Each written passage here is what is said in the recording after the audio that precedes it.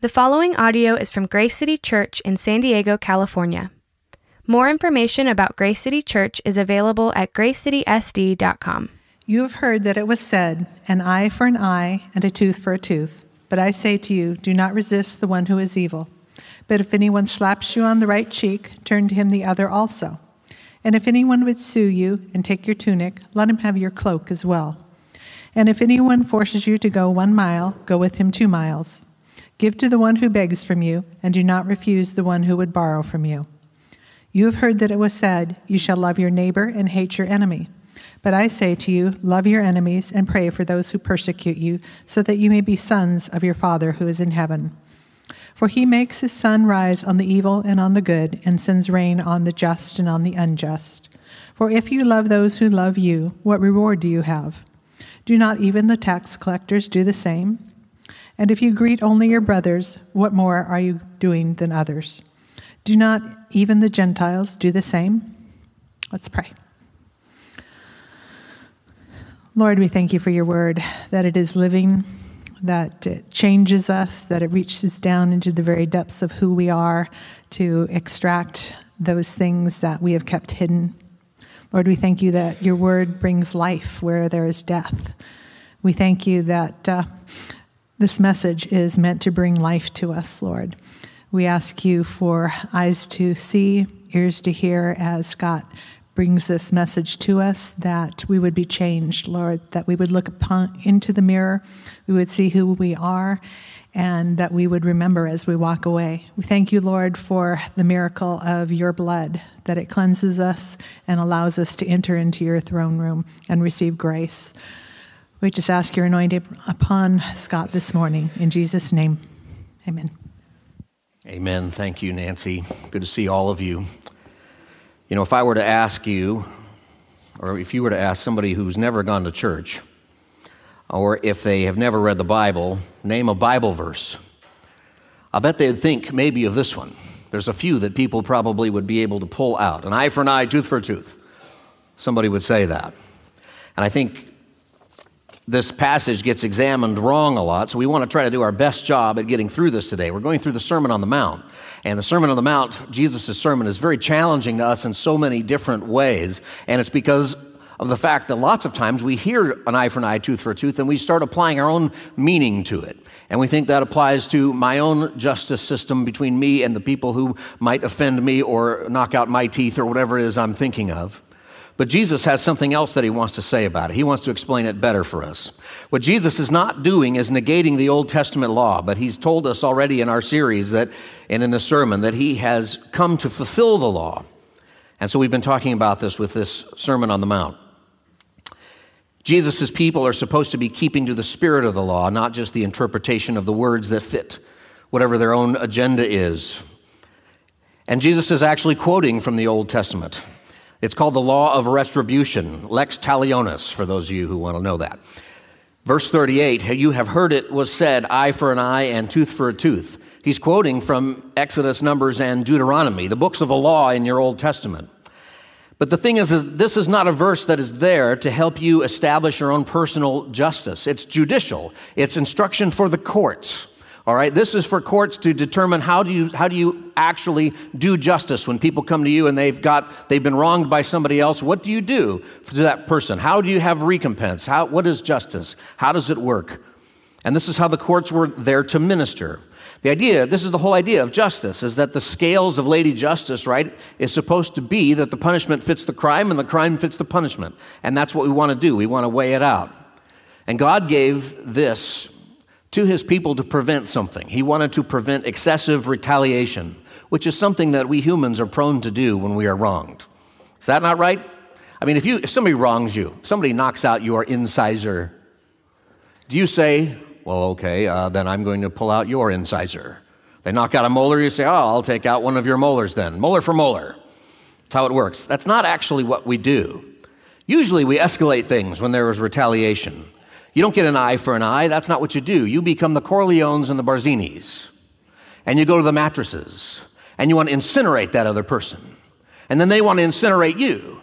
And it gets back and back and back. And we see this at every level of whatever kind of relationship there is. We see this with our little kids. I have 2 boys. They're 10 and 8. This is exactly what happens. Suddenly somebody calls somebody a little name, then the other one's getting punched in the eye, then the other one is being thrown down to the floor. Eventually somebody is coming to my feet to confess what has gone on, probably because I have said, "What's going on up there?" "Well, what he did to me," and the other one's like, Sometimes somebody is the one who did wrong. And you know what that person usually says? That little boy looks at me and says, "Kill him, Dad." Well,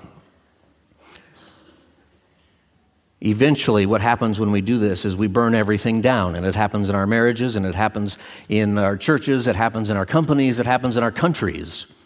This is a struggle that Christians have. God did not want that to happen in Israel. He did not want people to have vendettas. And the whole idea is that when you are hurt and somebody's wronged you, the court will settle it.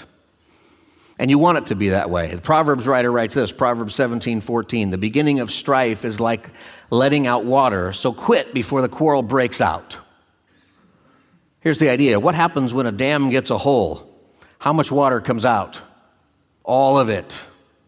And this is often what happens in our angry. When we get angry, it's often like this. We don't stop at justice. We just want to incinerate, and then everybody loses. Nobody wins. You ever meet people who always have to get their way and always be in control? Those kinds of people, behind them is, in their wake, is destruction and hurt, and they just keep moving forward with a trail of destruction behind them. And of course, that's everyone else's fault, not theirs. This is not how we are to be. This was not to occur. God's people needed to be a people of equity, of putting other people first, of pointing people to God in the process, because what God wants is everybody to be saved, including your enemy, including the person that you just want to incinerate, the person you're thinking of right now as we talk about this. And maybe somebody's thinking about you. And what do you want? You want grace. God also wants his people to be people of wisdom, and this is not always easy. But wisdom is something that considers the long-term consequence of our actions. See, foolishness is very often in the moment, but wisdom lasts. Today, we want to take a look at our response to an attack or an injustice that might be done against us. And we're going to look at the response of wisdom and the response of Jesus and the response of faith. So first, let's talk about wisdom for a minute. The intent of the law was to inhibit wrath and promote peace. It's the spirit of the law.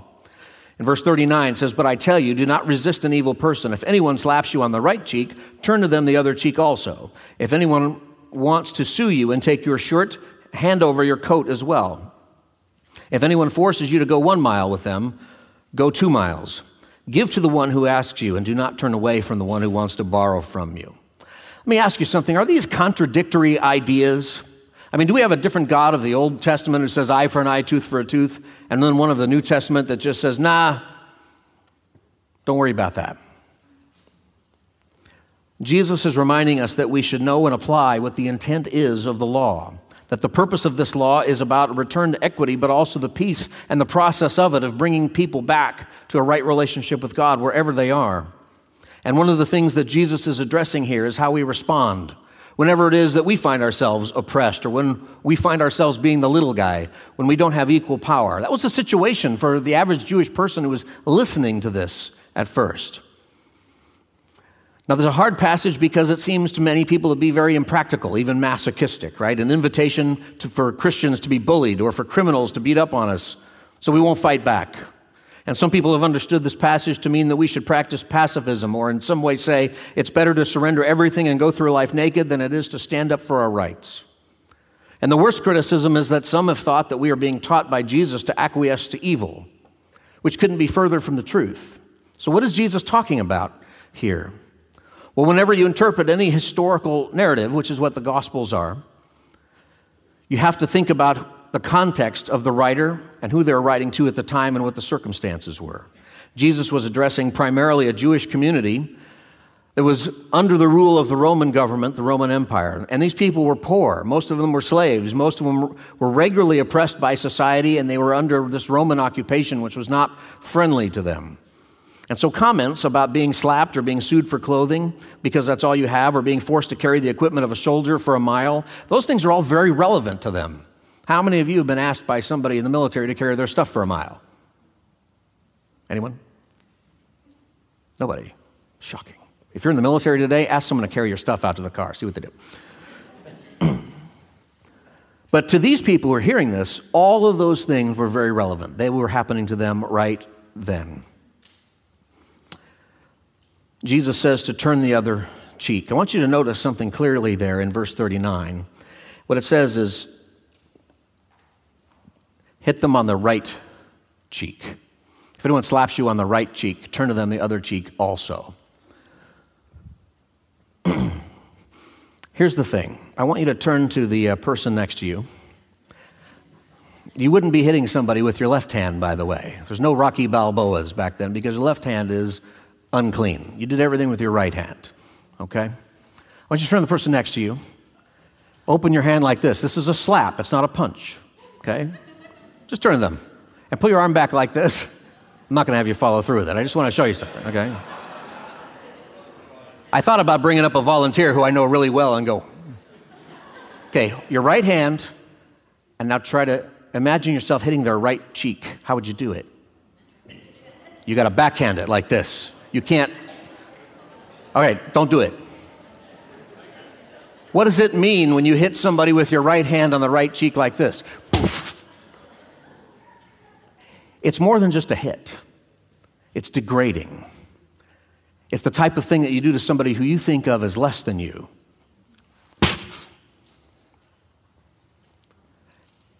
And it's an interesting thing to see it this way. This is the kind of slap that demonstrates power. It's demeaning. It's a slap of humiliation.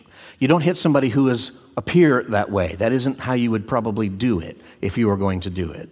And that day, there were lots of fines, actually, for just hitting people in a normal way. If you were peers, if you slugged somebody with a fist, it was a 4-day wage fine that the courts would give on you. If you slapped them like this, it was 200 days' wage. But if you hit them with the back of your hand like this, it was 400.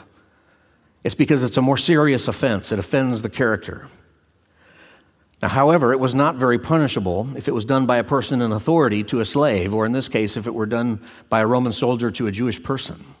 They may not get any punishment at all. You were just at their mercy. And one of the things that Jesus was talking about in this passage is this kind of act of violence. It's addressing a problem of not having equality or power. He's speaking to Jews, and when he tells them, he says, if anyone strikes you or wants to sue you or forces you to go 1 mile. These people were subjected to these kinds of indignities all the time. It was constant in that society, and they were forced to stifle their outrage and anger because if they just got angry and fought back, they'd be in a lot worse trouble. They had very little or no rights.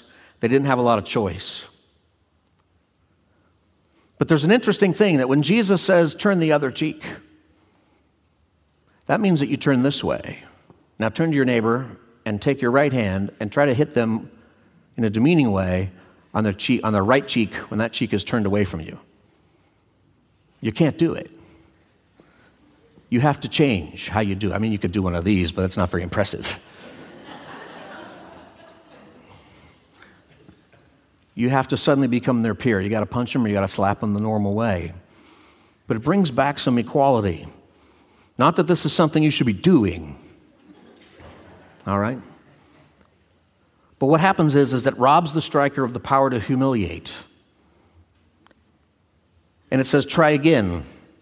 I'm human just like you, and your status doesn't change the fact that we're equal as human beings. This would present enormous difficulty to the striker, and your point gets made. Now, this was not a way of avoiding more conflict. The striker might order the person to be flogged or something like that, but a point would have been made. And what happens here is the striker is suddenly forced to be on this equal footing and has to examine himself. What is it that I'm doing here? What is it that this person is doing to me all of a sudden, not allowing me to do this? Now, this idea was already in practice with the Jews. It's something that wasn't even new to them, this whole thing. The writer Josephus, he's an ancient historian who wrote a lot about Jewish times and wrote about this specific time that Jesus was in. He wrote about Pontius Pilate, what Pontius Pilate was doing around AD 27-ish.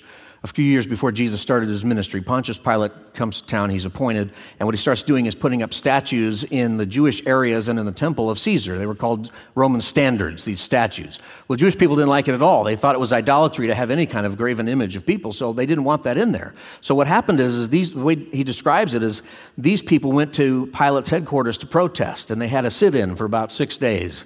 And finally, Pilate had enough. He sent in his soldiers, and this is what Josephus writes. He says, Pilate, after threatening to cut them down, what he wrote was that they surrounded them with 3 lines of soldiers, just overkill on the soldiers, and they all drew their swords. And then it says this, Pilate, after threatening to cut them down if they refused to admit Caesar's images, signaled to the soldiers to draw their swords. Thereupon the Jews, as by concerted action, flung themselves in a body on the ground, extended their necks, and exclaimed that they were ready to die rather than transgress the law. Overcome with astonishment at such intense religious zeal, Pilate gave orders for the immediate removal of the standards from Jerusalem. These guys kind of already had the idea. We don't have any power at all. You want to pull your sword out? All right, cut my head off. Do it. Just do it. Can you imagine that? It changes. It changes how people respond. It changes how the people who are in this power look at the situation. You can imagine these soldiers looking at each other like, we're not going to have a fight? What are you talking about? And Pilate says, all right, forget it. We'll take the statues down. I don't understand these people. So these people were aware of what Jesus was talking about. And what Jesus is bringing in is the idea that these principles should be handled in small, even everyday situations. In verse 40, he talks about giving up your cloak. And if anyone would sue you and take your tunic, let him have your cloak as well. Suing people was a popular way of oppressing the poor, in particular in that culture. For rich people, what you could do is just tax all of their income so they had no power and got them into a whole lot of debt. But for poor people who have nothing, all you could do was sue them for something. And since they didn't have much, you were mostly suing them for their clothing. And Jesus says, give them both. If they sue you for your shirt, your tunic, which is your main garment you'd be wearing, give them your coat also. And so what would happen is if you were in court and you had given up your shirt, your tunic, which was more than a shirt, probably went down to your knees, and then you gave them your cloak, which you would wear over it, you'd either be standing there wearing just your underwear, another piece of cloth you tied around, or you'd be wearing nothing in court with the guy suing you holding your tunic and your coat. Who is it who should be the most embarrassed in that situation? You see, it changes things, doesn't it? In that culture, it was actually worse to be looking upon the naked person than it was to be the naked person. And suddenly there's a great equalization happening here in that courtroom. The naked person is embarrassed, but he has changed the stakes. You now have everything of mine. Are you going to take my body too? That's all I have left. You can imagine how that forces people to take a look at themselves, at what they're doing. It forces the one doing the suing to look inward at themselves, to examine what they are doing, and all the onlookers have the same response. This is a wise response, and yet very hard to do. Verse 41 in the soldier, if anyone forces you to go 1 mile, go with him 2 miles. The law said that you had to walk a mile. If a soldier gave you his stuff and said, you need to take this for a mile, you had to do it, 1 mile. But at 1 mile, you could drop it. You didn't have to go any further. That was the rule. Well, what happens if you walk another mile? You get to that mile marker and the soldier says, okay, I'll take my stuff back. And you're like, no, it's fine, I'll carry it. What's the soldier doing? He's going to go crazy. Like, well, what are you doing? You don't have to do this. Why are you carrying my stuff? Why do you keep coming over here? Would you give me my stuff back? And suddenly you've changed the dynamic of the entire relationship. And it forces the soldier to wonder what in the world his motives are for making you carry the stuff anyway. The soldier has to think about stuff himself. It makes him question what it is that he's doing. You see, our motive should not be about getting more back or getting any kind of thing back. Let the borrower borrow and the beggar have, it says. The reason you don't let people have your stuff is because you're worried that you're not going to get it back. You might be right, but let it happen anyway. Or you're worried that the beggar is just taking advantage of you. Fine. Beggars don't feel too good about begging. You see, what's happening here is Jesus is ultimately concerned about saving the lost, and it includes the oppressor, it includes the beggar, it includes the borrower, it includes the person suing you, it includes the person who's going to hit you. And it's never about protecting our turf. It's about that person's soul. Saving the lost is what Jesus' people need to be about, and not about their own stuff. So we need to respond in wisdom whenever we find ourselves on the wrong side of being unjust, or the injustice side of injustice. When we find somebody taking advantage of us, or somebody being mean to us, what's the wise thing to do? Well, the wise thing to do is to respond like Jesus as best we can. Jesus, scriptures say, while being reviled, he did not revile in return.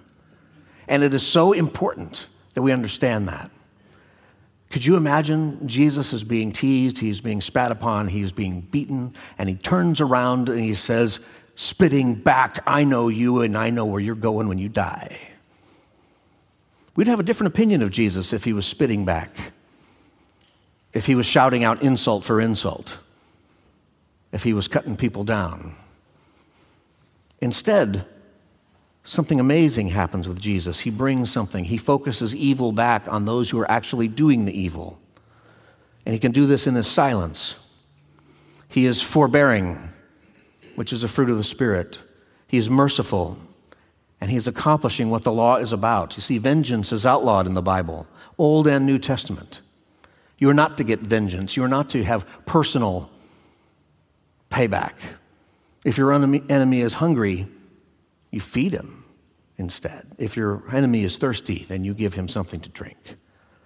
The intent of the law is justice, not vengeance or escalation, but peace. Verse 43, you have heard it was said, love your neighbor and hate your enemy. I want you to notice something here. And you probably will see this in any translation you're using that was published after the 1700s. Love your neighbor is capitalized. And in different translations, and this one they go, and hate your enemy, but hate is not capitalized. Some translations bold, love your neighbor, but they don't bold, hate your enemy. Others put quotes around love your neighbor, and not hate your enemy. And the reason why is because the first part, love your neighbor, Jesus is quoting what was said in the scriptures. But the second part, it never says hate your enemy, ever. There's no one who can say it is written, hate your enemy.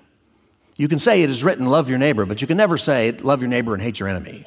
And yet, this is what people were saying, and this is what people were beginning to interpret this law, eye for an eye, to mean. But this isn't it at all. You've heard it said, but you have not heard that it was written. But instead, what was happening very often in Israel is it was love your neighbor, but hate those who don't do you right. And for them, what they had done is create a situation of moral relational tennis. If they volley love, you volley love back. But if they volley hate, you volley hate back. And that was okay. That was the whole idea. Jesus says, no, this is not how it works in the kingdom of God. Verse 44, but I tell you, love your enemies and pray for those who persecute you, that you may be children of your Father in heaven. He causes the sun to rise on the evil and the good, and sends rain on the righteous and the unrighteous. See, God's system is a little bit different. It's a lot different than ours, which it seems like you love your neighbor and you hate your enemy. But Jesus says, no. God sends the rain to rain on both, the lovers of God and the enemies of God. And he sends the sun to shine on both, the lovers of God and the enemies of God. Jesus prays for the guys who are driving the nails into him. He's not seen as weak in doing this. His executioner and the guy on Jesus' right agree, witnessing Jesus and how he went to his death, that he must be the Son of God. It was an incredible testimony because Jesus loved his enemies. Paul would write, he was in prison and there was a great earthquake in the book of Acts and the prison doors opened and the jailer was there, the jailer who had cuffed Paul and these guys, the jailer who had probably beaten him. The jailer wakes up and all the doors are open and the jailer is about to kill himself. And Paul says, no, wait, we're all here. We didn't leave. The jailer's response to that is, what must I do to be saved? They could have left. They could have had freedom. Instead, they didn't. They obeyed the law. And the jailer gets saved. When they came to arrest Jesus, Peter cuts off Malchus's ear And Peter says, let's fight. And Jesus says, stop it. No more of this. We are going to be the good guys and we're going to do things differently. And he heals Malchus's ear. I always find it interesting that we know Malchus's name. We don't get to know a lot of extra guys' names, right? Just a soldier. But Malchus, we get to know his name. I think it's because if your ear was cut off and some dude put it back on, that would change your life. I bet we get to meet Malchus one day. Who are you? I'm Malchus. Jesus fixed it. Peter's standing there going, yep, fixed it. You see, in doing this, the point is much greater that Jesus is making. It's much greater than our own dignity or preserving it. It's part of loving enemies for the sake of their souls. Because we should never be in a place as believers where we are satisfied with the number of people who are going to heaven. Where we just think, hey, that's enough. We should never be satisfied with somebody we know who doesn't know Jesus, that does not have a good place for their eternal destination, just because they've been mean to us, just because we don't like them very much or they don't like us for some reason. Jesus' accusers were forced to look inward and consider who Jesus was, and his goal was to redeem them, not to condemn them. Pilate himself had to wash his hands of the whole thing because he knew that arresting Jesus was unjust. Now, Jesus did suffer because he turned the other cheek. But his suffering was for a greater purpose. It was for our salvation, to do something that was right. And unfortunately, sometimes we do suffer when we have to stand for what is right. Most of the time in our culture, it's because people won't like us very much. But sometimes we have much greater suffering. But victory comes in the end when we do the wise thing. The Civil Rights March over the bridge in Selma without a parade permit was illegal. And it left the authorities two choices. They could either allow them to march, which would legitimize their protest, or they could forcibly stop them. They chose force with the fire hoses, and it was on television, exposing their violence for all the world to see. And this was catastrophic to the white supremacist system. The people doing it suffered, but it revealed to the world the evil of this system. It was a major turning point. Was the suffering worth it? You bet it was. And we can do it in our own lives today. I had a friend in high school, his name was Jason, and Jason was getting picked on, kind of bullied by a couple of guys. I never understood why. But most people, they'd fight back or they'd try to squirm out of it. This guy one time had Jason pinned to the wall, and he was pinching his neck like this underneath, just really tight, and pinching him, forcing him against the wall. Jason responds by telling jokes, just one joke after another. I mean, it was painful. And the most incredible thing happened is all of us standing around wondering what to do. How do we defend Jason against this big kid who's going to beat the tar out of the rest of us? We starts laughing. Even the kid starts laughing. They ended up becoming friends. It diffused the whole thing. And they weren't enemies. They became friends. In Jason's way, he was turning the other cheek. He was saying, I'm not going to be demeaned by this, but I'm going to love you. You see, if somebody is being condescending to you, do not return it. Show them that you're not impressed. Tell a joke, smile. Don't repay evil for evil, but do not acquiesce to the humiliation. Be concerned about them. Why are they doing that in the first place? I mean, what's wrong with a high school kid who's pushing some other kid and pinching his neck against the wall? What does he have to look forward to in his life, probably? That kid, if he doesn't turn it around. Probably a household of abuse, probably divorce, probably maybe jail. Who knows what's coming? And who knows what Jason might have done by being kind to him in return to save that kid's life, to change the entire course of direction for that person. We are to love our enemy. It is loving, by the way, when sometimes we have to turn our enemies in. It's loving for an abused woman to call the police. There was a mom in Los Angeles who, her son was the bully in the school, and he was stealing the kids, milk money and stuff, and she turned him in to the school, and he got in a lot of trouble. But it was loving for her to do that, even though it was her own son. We are to respond to people the way Jesus would, which is to say, to stay on mission and be concerned about the souls of others. And this is why we need to respond faithfully. In verse 44 again, but I say to you, love your enemies and pray for those who persecute you, so that you may be sons of your Father who is in heaven. For he makes the sun rise on the evil and on the good, and sends rain on the just and on the unjust.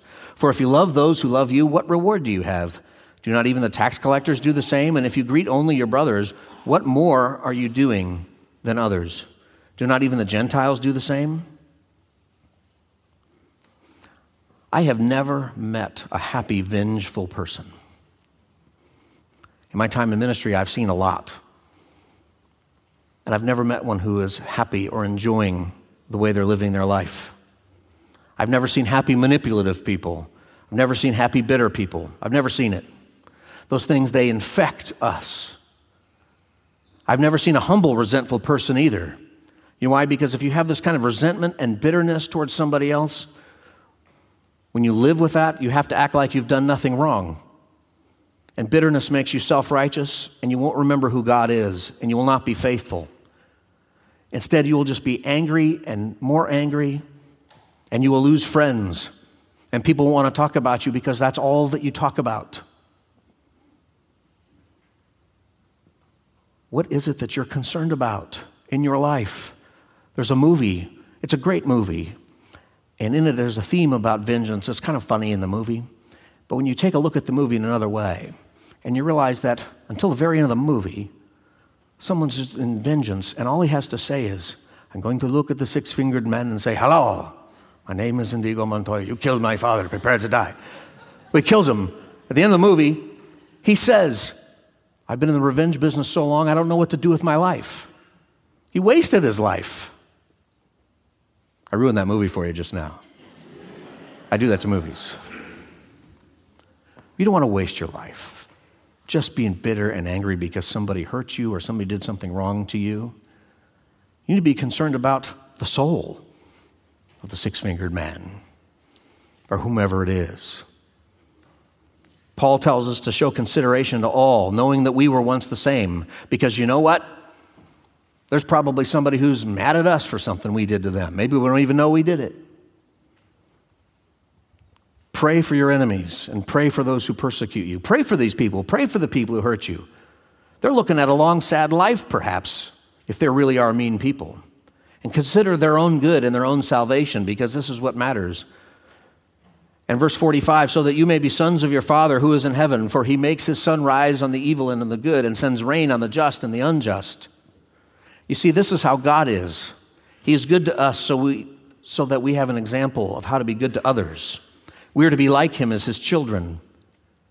And see, the idea of retaliation people do, it's just a regular thing. There's nothing special about that. It's something that people do, and it's wrong. We are to have a higher standard. Verse 48, be perfect, therefore, as your heavenly Father is perfect. What that is the highest standard. You're never going to be perfect. You can never reach that. But it means there's never a place where you're ever going to grab the brass ring, where you've just finished, where you've become this. There's always a place to grow in your faith. And we won't reach that higher standard. That's why we have a Savior, because he reached it for us. But it's a standard we can always strive for. So let me ask you this. Who are you bugged at today?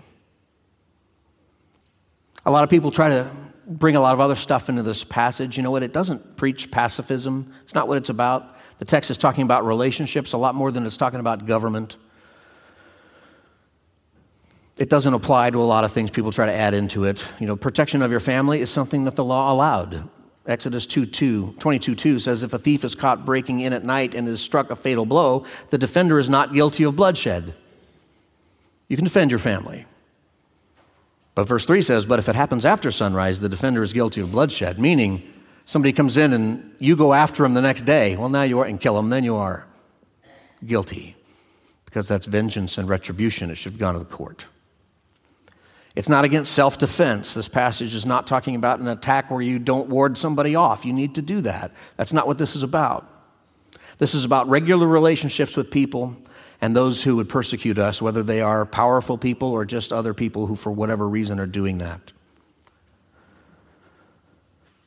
It's not just about law enforcement or getting sued. Have you had any of those? I've never been sued.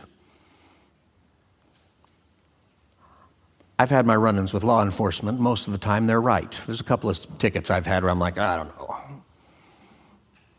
But I would have been stupid to just fight it because I'm probably wrong. In fact, I'm definitely wrong on them. It's like I told a guy once, I said, we turned around and everybody was doing the same thing I just did.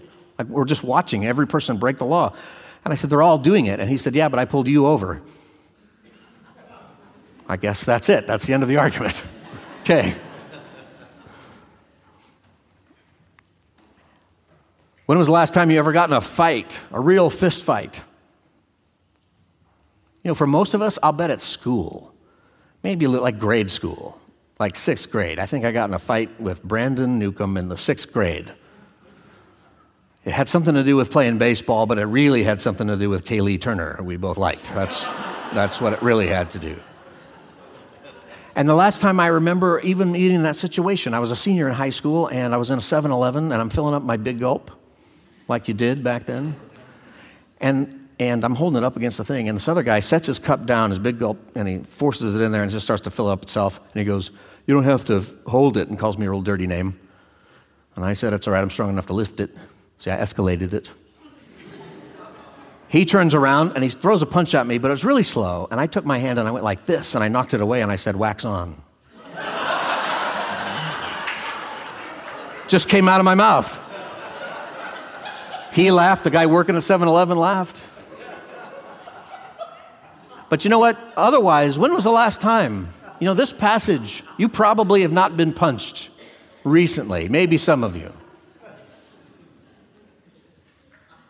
So don't worry about trying to find the little tiny things. Well, it doesn't really apply because I haven't really hit somebody or been hit. It does apply because there is somebody who's not nice to you, and there's somebody who you're not nice to also. And it applies. And the worst thing that you can do is try to escalate or create a vendetta because it will ruin you. Abraham Lincoln said, I will not let another man destroy my life by making me hate him. It's a good line. This text is about how we confront those who are giving us problems. You trust God and you respond in faithfulness. And you might feel a rage that comes with injustice. But remember in your faithfulness to be angry, but don't sin. Instead, be wise. Have self-control, a fruit of the Spirit, with whatever response you have. Find out what's true. Maybe you don't even know. You will always be happier when you are right with God in your life. Even when somebody else is doing you wrong. Even when you're getting ripped off. Even when there is injustice that you are facing. And if you've been wronged by somebody and you're just so upset, do this. Take a moment and remember that no matter what the circumstances are, God is on his throne. He has not left his throne. He has not abandoned you.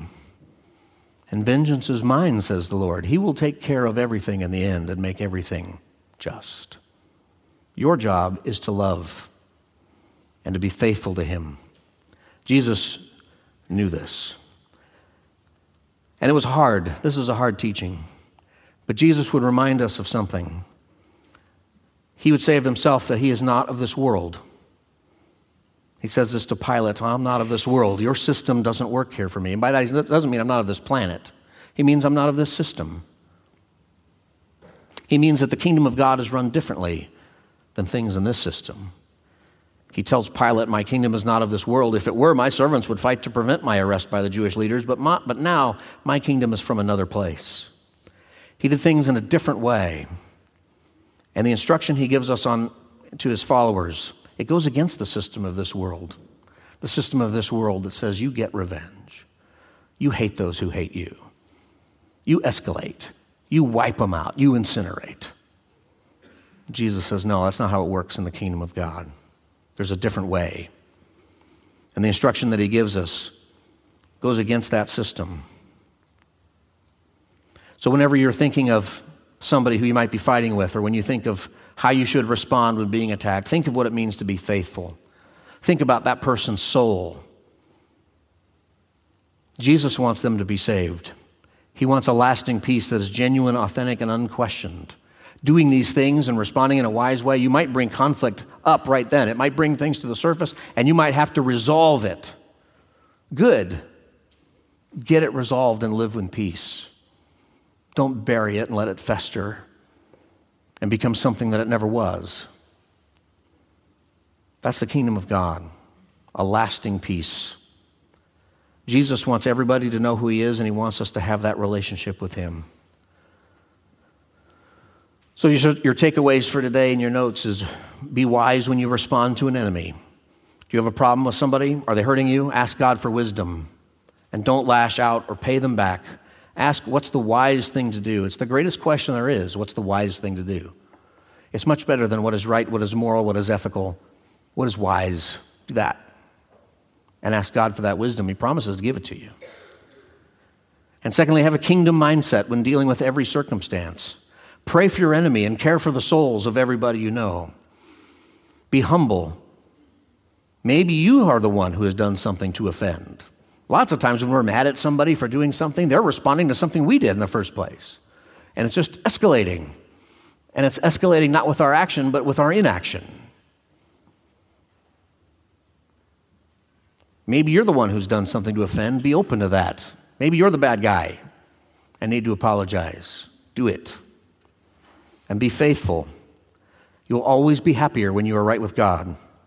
And the way of the kingdom is always best. And it's usually different than the culture's expected response. And when we're like Jesus and we respond to things in unexpected ways, you know what? It changes the world, not just for us, but the people in our relational world, the people who see us. The people who see, how did you respond that way? I want that. And you say, I did because I learned it from my Savior. His name is Jesus. And Jesus responded that way to you. When you hated him, he died for you in your place. Before you even knew you needed a Savior, he died for you. And he rose again. And whoever believes in him would not perish, but have everlasting life. And this is the message for all humanity that they need to hear. We have this great role to bring everlasting peace to those who put their trust in Jesus. And nobody's exempt from that, even our enemy. Let's love them. And let's be wise and be faithful and be like Jesus in everywhere we can. I'm going to pray, and I'm going to introduce the communion this time. We take communion because we want to remember this, that Jesus, in fact, did die for our sins. So if you're an usher for communion, go ahead and grab that. That Jesus did die for our sins. He shed his blood for us. That whoever would believe in him would not perish but have everlasting life. So we're going to hand it out and take the bread and the cup and hold on to it and pray. And do some business with the Lord. Maybe there's somebody specific you're thinking about right now. Maybe there's not. Well, thank God for that. Maybe you need to ask God for wisdom. Maybe you need to treat somebody better. Now's the time to think about it. This is a reminder that Jesus treated us with incredible love and sacrifice when we didn't deserve it. He died for us, and he rose again on the third day. And we celebrate that in communion. Would you bow your heads and pray with me? God, we thank you for your word, and we thank you, Lord, for all the things that you have given us here. And I pray, Lord, for us in a world where things are tough, in a world where not everybody is nice, where there is injustice of all kinds. I pray that we would be known as a people who are wise, as a people who can bring peace, as a people who can keep the main thing, and remember that what matters is people's souls, and that Jesus died for the world so that whoever believes in him would not perish but have everlasting life, that our mission is to make disciples of other believers who are to become more like Jesus, so that this gospel can continue. We thank you, Lord, that you've called us into that. We pray that we would consider every person you've put into our life, whether they are more powerful than us or weaker than us, or we just think of ourselves one way or the other. Lord, forgive us whenever that is sinful, and help us to see others the way you see them. And Lord, we thank you for Jesus and his sacrifice on the cross. We ask your blessing on the bread and the cup as we prepare to take this together. In Jesus' name, amen. Thank you for listening to this resource from Grace City Church. If you found this helpful, feel free to share it and enjoy more resources at gracecitysd.com. Grace City Church exists to equip people with the gospel for everyday life.